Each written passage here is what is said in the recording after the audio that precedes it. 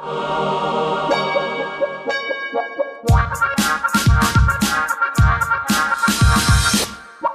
Sniffer.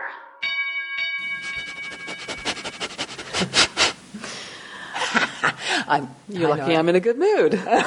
Oh, she's got her hand on her hip. Oh, messy. Hey, I'm allowed to sniff with this story. You really are. It's true. It's something that a Harvard professor invented, and it's called le Wift. Mm-hmm. And it's a new way of eating chocolate. But you don't eat it. Mm-hmm. Instead, you breathe it. Mm-hmm. Can you imagine that? It's about the size of a lipstick tube, mm-hmm. and it comes in all these flavors like milk chocolate, raspberry chocolate, mango chocolate, and plain chocolate. And and it's going to be available in France April 29th. Now, did you get the feeling that this was sort of like ironic, or is it really just to kind of as a way of like satisfying your cravings by experiencing chocolate without actually swallowing it? It's interesting what he says about eating overall, and you would know this because of the way that you eat. He says, over the centuries, we've been eating smaller and smaller quantities at shorter and shorter intervals, because, that's what you eat to keep your blood sugar up, right? Yeah. So this is sort of why he's doing that, because he thought that eating was sort of getting to be more like breathing. So he wanted to sort of create a culinary corollary to that. So, and what he calls it is whiffing. So I don't know. It just says it's a great way to curb your appetite and to have something with a coffee. So that's just a little throw off the top. First I laughed just as a sort of like the culture that's both obsessed with eating and obsessed with not eating. I thought that was kind of an interesting. And that's with the French, yeah. It's French and the North Americans as well. I thought the whole idea of that, whatever it is, le laboratoire or whatever, where they're like encouraging these multidisciplinary groups of people to come together and design these wacky new projects. I thought that was kind of neat. They're the people that are marketing it or selling it or whatever. Yeah, well, but then, after when I was thinking about it, I thought, there's so much of our lives now that are really like in denial about really sensory pleasures, and at the same time as this was kind of like sad that you'd be smelling chocolate rather than eating it, I also thought, that's kind of interesting. Like sometimes at work I just spray this little lavender misty thing on my face just because it's like nice to feel something that's like, feel something on your skin and smell something that's not like a boring old fluorescent office. Yeah. So I could see it at that level. But I could also see something like Le Wift making you crazy. Because have you ever walked up Yonge Street by that Belgian waffle place? And they have the window open all the time. Mm-hmm. And it's like, I don't even like sweet stuff. But the smell comes and I get Le Wift and I'm like, or people who live around like the Cadbury factory, like around Dundas West. Yeah, so I don't know, but I don't know if I'll race out and buy Le Wift, but I thought it was very interesting, the combination. Now, you are putting something on. Robots. I thought you might like this, actually, because it involves not only robots, but also nanoscale and maglev, which are like three of your three favorite things. I got the press release about this the other day from the University of Waterloo. Oh! Here in Ontario. Berad Kamisi is the director of their laboratory.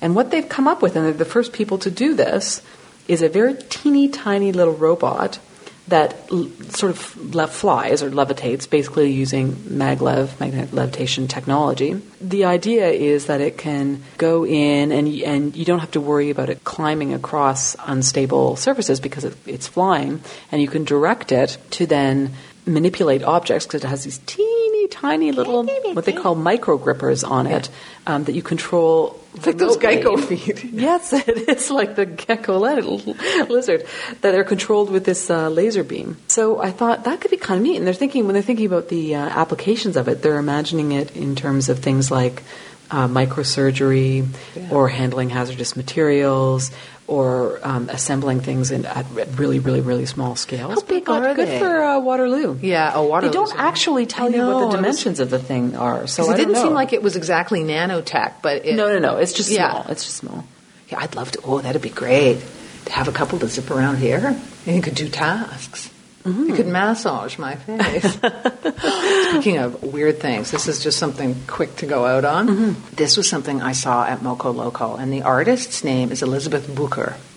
And what she's done is she's created, there's actually two that are within the site. I don't know if you saw the second one. No, I only saw the one. Let me just back up. When I go to the Y now, they have the sign up. It has all these graphics about if you use all this water, this is what it's doing to the planet. Mm-hmm. So it basically makes you, like want to have the 5-second shower. Mm-hmm.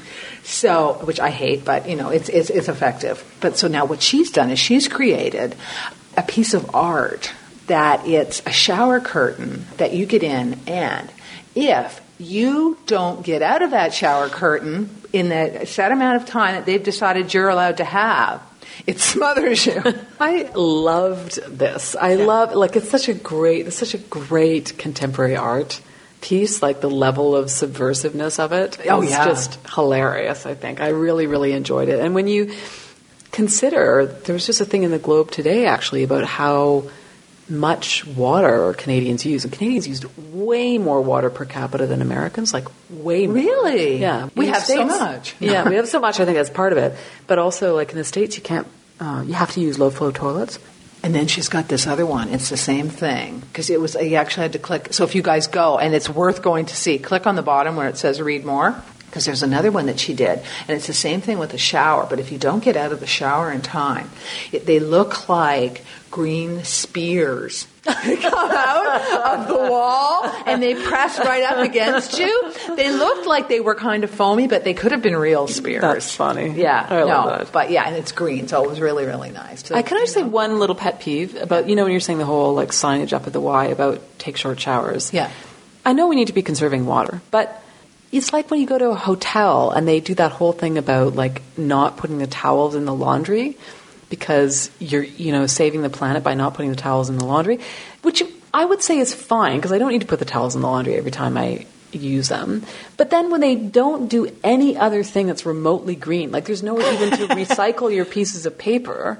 That's true. I hate that. So I can't stand it when people are me and cheap tell me with it's towels. because don't bullshit me and tell me it's because you care about the environment when you can't even have a freaking blue bin in the I know. hotel No, because room. you've got all these women in there over at the Y, and we're all in there trying to shave our legs with no water on.